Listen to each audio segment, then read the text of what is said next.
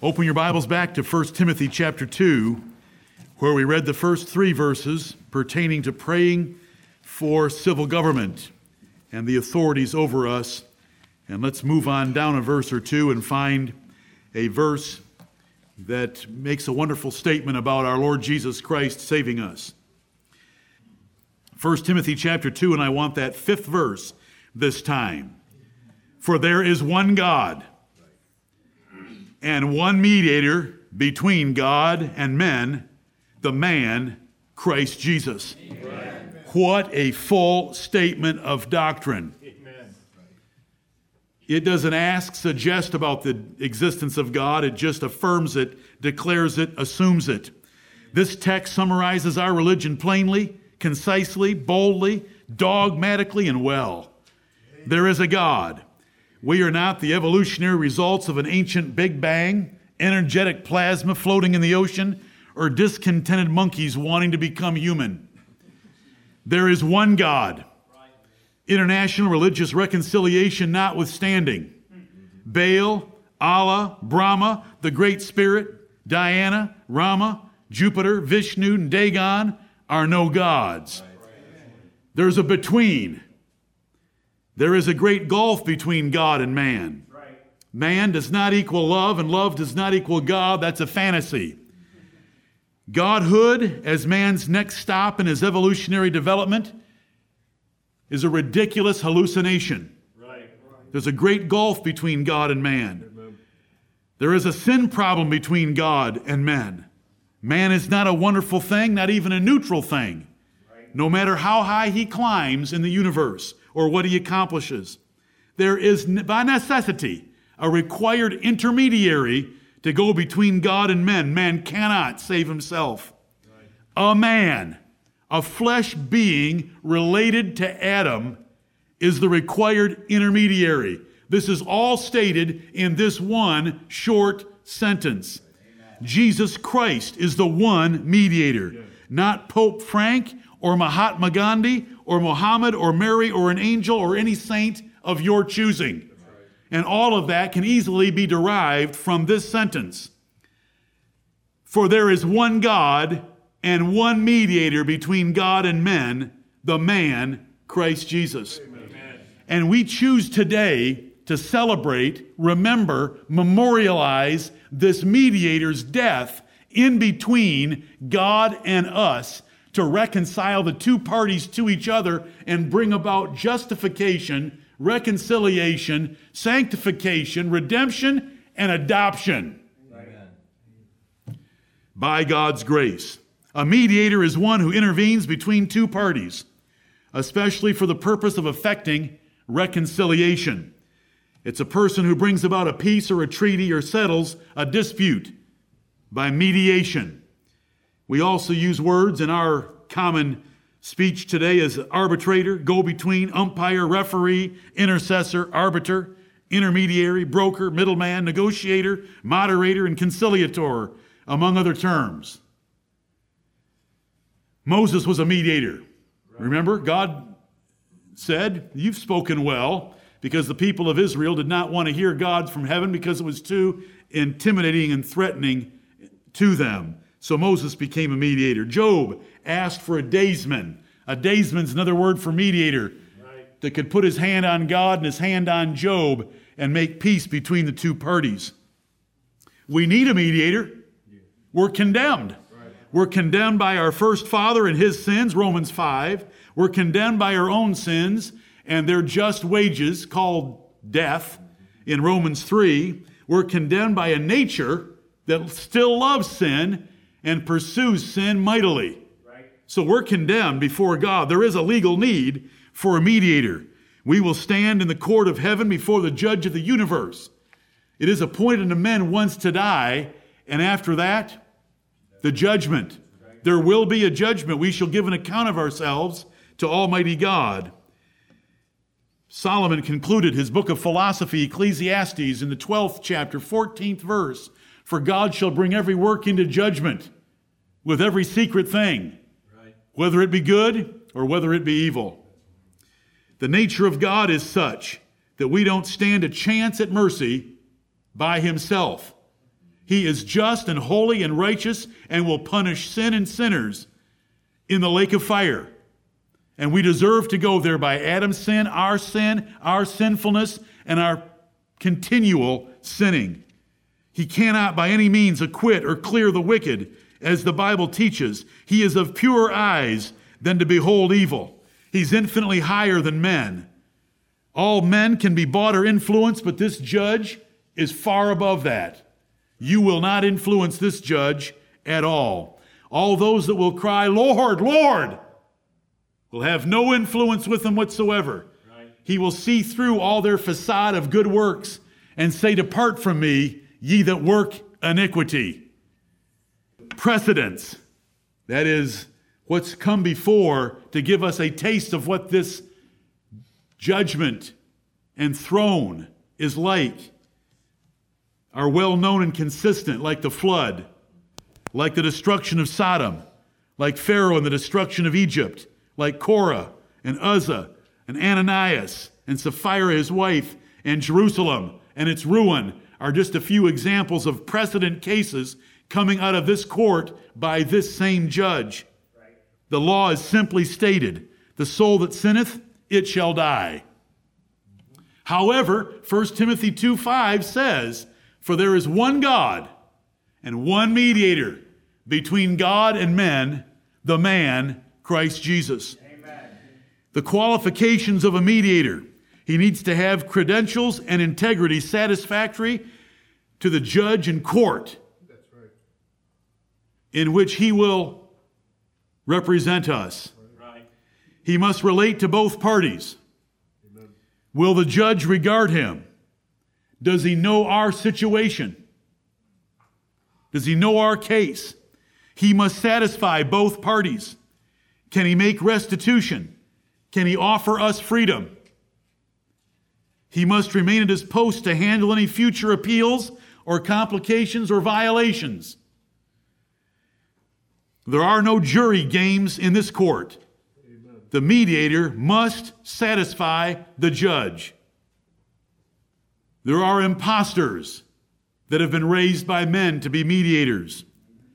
Mary, she was a sinner, needed a Savior, or so she said, died, and was turned down by Jesus Christ during her life. Right.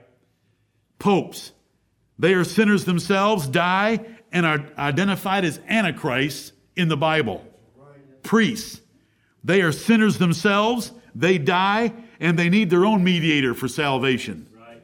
Parents, they are sinners themselves, they die, and they need a mediator, and the Bible plainly says that their will is excluded in the salvation of men. Pastors, they are sinners themselves, die, need a mediator, and were not given for eternal life. They were only given to bring life and immortality to light. Televangelists, they are sinners themselves, they die, and would be beaten by the Lord Jesus Christ if they tried to show up. What about performance? Do you think you have performance that you want exposed before this court and this judge? One sin is guilty of all. Right. James 2:10. No man has any good. Psalm 14, Romans 3. Motive is crucial. What is your motive? What has been your motive by nature? Selfish love of our own pleasure, right, and against God. He doesn't care what you've done, even in his name. By Matthew chapter 7 that I've just referred to. Pity? There's no pity in this court. He cannot acquit or clear, and he shouldn't, given our relationship and offenses. But there was a promise of a mediator. We have the declaration of one in 1 Timothy 2:5, right. For there is one God. Don't you love that? Yeah. For there is one God. You Athenians don't know what you're talking about. Neither do you Hindus know what you're talking about. For there is one God, and there is one mediator between God and men, the man, Christ Jesus. I love this doctrinal statement of our church. Instead of quoting from some confession of men, let's quote from the Word of God. What a statement it is. But it was promised before the world began, according to Titus. God told the devil in Genesis chapter 3 and verse 15 that the woman would bear a son, a male seed that would bruise his head. And from that moment on, men have known, those that have known God, because he's revealed himself to them, that a mediator was coming. Thank you, Lord, for Genesis 3:15. It is not, as the Catholics want that verse to read, that the woman will bruise the serpent's head, meaning Mary, but that it is Jesus, the seed of the woman, the son of Mary, that bruised the serpent's head as our mediator. Amen. God promised in Isaiah 9:6 a wonderful son that would be given, a child that would be born, whose name would be called Wonderful. And his name would be called Counselor. What is the title of an attorney? What is the title of a mediator? Counselor. Wonderful. Amen. Counselor.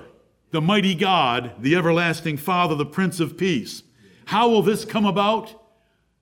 The zeal of the Lord of hosts will perform this. Verse 7 of that same chapter. That's the promise of the mediator. What about the person of the mediator? He's the Word of God. Amen. For the Word of God is quick and powerful, sharper than any two-edged sword, piercing even to the dividing asunder of soul and spirit, and of the joints and marrow, and is a discerner of the thoughts and intents of our hearts.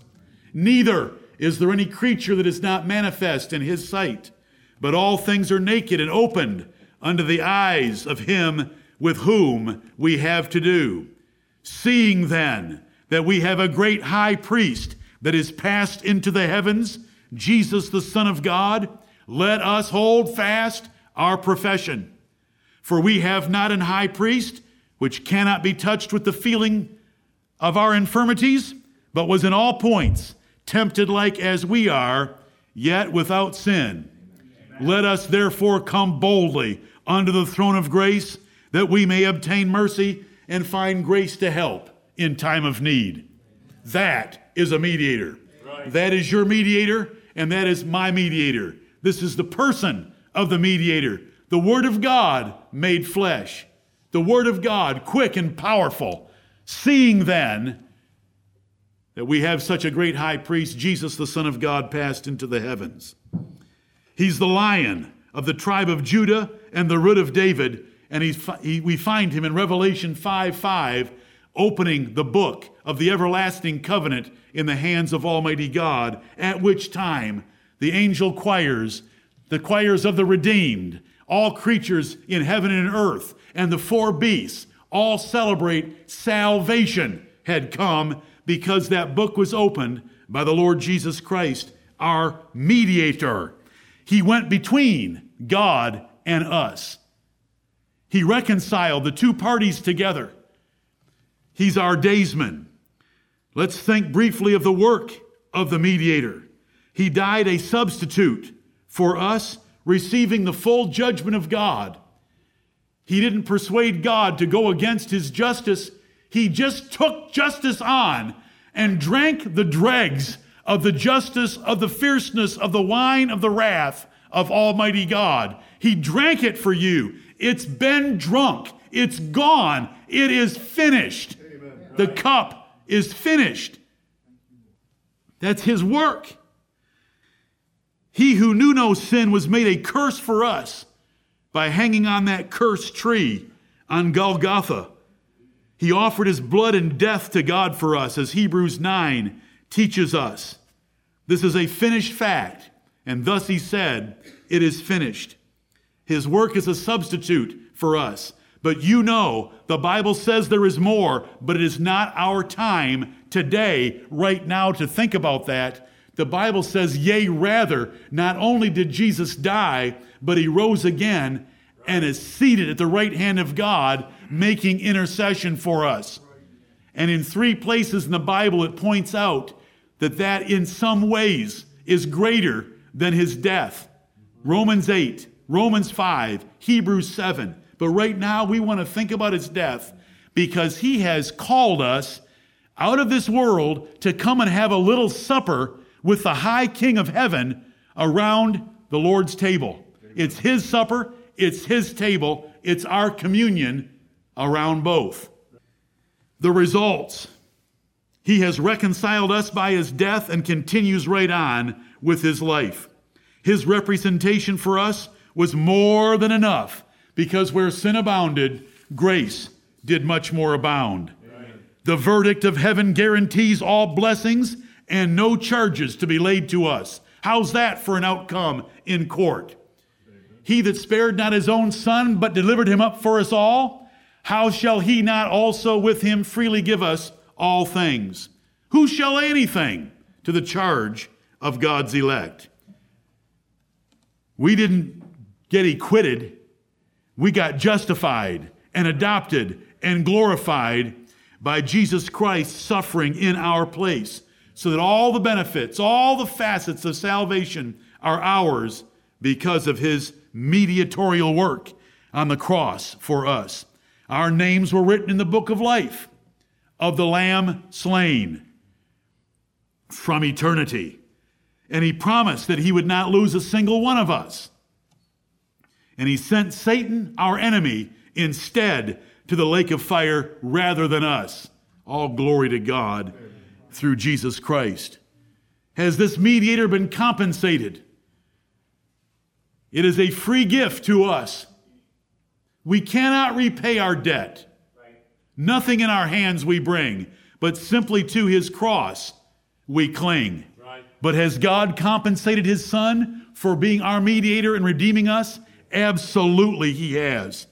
He's given him a name which is above every name, that at the name of Jesus every knee should bow and every tongue should confess that Jesus Christ is Lord, to the glory of God the Father.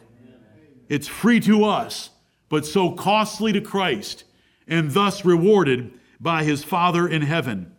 For the joy that was set before him, he endured the cross and despised its shame. He divided the spoil with the strong, as I taught you the last time we had the Lord's Supper. At God's right hand, there are pleasures forevermore for the Lord Jesus Christ, as described in that messianic psalm, number 16. And he'll receive the praises of heaven, angels, creatures, the redeemed by the 24 elders and the 4 beasts, forever and ever is his compensation. He's been given lordship over heaven and earth, and he rules with a rod of iron. And if we're going to celebrate the Lord's Supper today, we better remember its outcome and where Jesus Christ sits on Tuesday. Right. Amen. The glory of our mediator. There is no other name under heaven whereby we must be saved. He is the way, the truth, and the life, and no man can go to the Father but by him, because there's one mediator between God and men, the man Christ Jesus. He's the dividing event of all human time. We either mark it BC or AD. If any man love not the Lord Jesus Christ, let him be anathema, maranatha. What does he require of us? But to live our lives in obedience to him.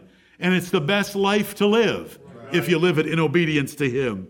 The Apostle Paul reasoned that if one died for all, then all were dead. And they which live by the death of that one should henceforth not live unto themselves, but live for him that died for them. That's what he asks. The good news of the gospel preacher is for you to be reconciled to God, because God is reconciled to you by the death of his Son. Right. Believe on the Lord Jesus Christ and be persuaded that he is able to keep that which you've committed unto him against that day. Right. What we commit to God is the safekeeping of our souls as a faithful Creator and a glorious Savior. Paul was persuaded that in spite of all Paul had done, contrary to Jesus of Nazareth, that he would be forgiven all and his soul would be kept without the possibility of a loss by the safekeeping of the Lord Jesus Christ. You should make your calling and election sure by adding to your faith virtue, and to virtue knowledge, and so forth, as it's listed for us in 2 Peter chapter 1. For there is one God and one mediator between God and men, the man Christ Jesus. Do you believe that today? There is a God. There is one God. Though Paul would say, there be gods many. In 1 Corinthians chapter 8, by the ridiculous imaginations of men who think there are gods more than one. But there's one God and there's one Lord Jesus Christ. There's one Lord, one faith, one baptism. One God, but there's a between us and that God. We are infinitely inferior to him without an intermediary, without a mediator. So the text tells us there is one mediator between God and men, the man, Christ Jesus. Without one in between, we're lost. God in his righteous purity and holy vengeance must sink our souls into an eternal hell. But there is a mediator. Right. And we have a mediator that was tempted in all points like as we are, but without sin. And is not above or beyond the feeling of our infirmities. He can relate to us. He can succor us when we're tempted because he himself hath suffered being tempted. This is our mediator. Amen. He has chosen that the way his death is to be remembered is not Good Friday. It's not Easter. It's not a Passover brought into the New Testament. It is the Lord's Supper. And these elements that we take, these simple, small quantities of elements that we take of unleavened bread and wine represent his broken body and his shed blood as our mediator, suffering as a penal substitute in our place on the cross of Calvary. It is the greatest transaction in the history of the world and universe. Amen. That God would send his Son to die in our place and to suffer the wrath of God upon him and the curse of God upon him for the curse and wrath that we deserved and had well earned. May we come to the Lord's Supper today and be thankful for the mediator that stands between God and us, right. The man, Christ Jesus. Amen. May the Lord bless his precious word, and may you love that verse. I thank God for parents that taught me that verse when I was a little boy. For there is one God and one mediator between God and men, the man, Christ Jesus. Right. There was a man with a flesh and blood body, a bone of which was not broken, but his flesh was torn and his blood was shed, who came between God and us, so that in a day to come, when we stand before God, that God will not hurl our souls into the eternal inferno that we so deserve, to spend eternity in the torment of the devil and his angels, but will welcome us into heaven abundantly through the finished, glorious, magnificent sacrifice of the Lord Jesus Christ. That's all I have to say. Eric, come and lead us in singing a couple songs about the Lord Jesus Christ.